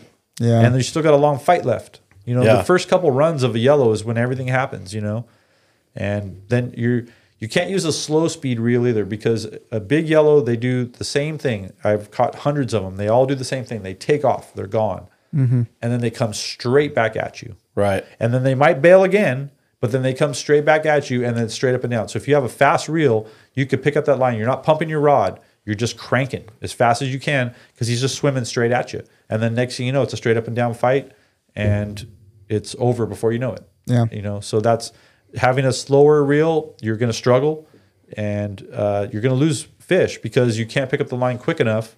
And then you get that slack in your line, and that's all it takes. Like those fish are pretty smart. That's why they come back at you. You know what I mean? Yeah. So one last one for me. Those fish, those yellowtail especially, I mean, they may look like, in the 12 to 20 to 25 pound range and all that stuff, but they fight like there's 40, 50, 60 even. Yeah, they got 40-pound shoulders. Yeah. Yeah. I think, the amount of current that's around that island, like those fish are just a little bit more buff. You know what I mean? Than a normal. I agree. They hit the gym more often. Yeah. I mean, to eat where they're eating, like it's a flowing current. So they're just stronger, meaner fish. You know what I mean? Wintertime fish too taste so much better. Like they really do. The colder water, oh man, more nutrients in the water. I don't know. To me, I can taste the difference for sure. In the quality of the meat, all the fish. I prefer yellows that I'm catching deeper too. Honestly, like the ones I get on the bottom and stuff are like really a lot better tasting. Nice. So yeah. Well, Jeff, it's been fantastic. I know it's been almost 2 hours, and no way. I mean, that's awesome. Yeah, I know I'm a talker. I'm sorry. It's once I'm on something I like, dude, this has been fascinating, man. I am so stoked for you. This is going to be awesome. Yeah. Really happy to get back in the game. I was going to say it must feel like a shoulder or like a weight off your shoulder to get to actually have something to go back down to. Absolutely, yeah. I was.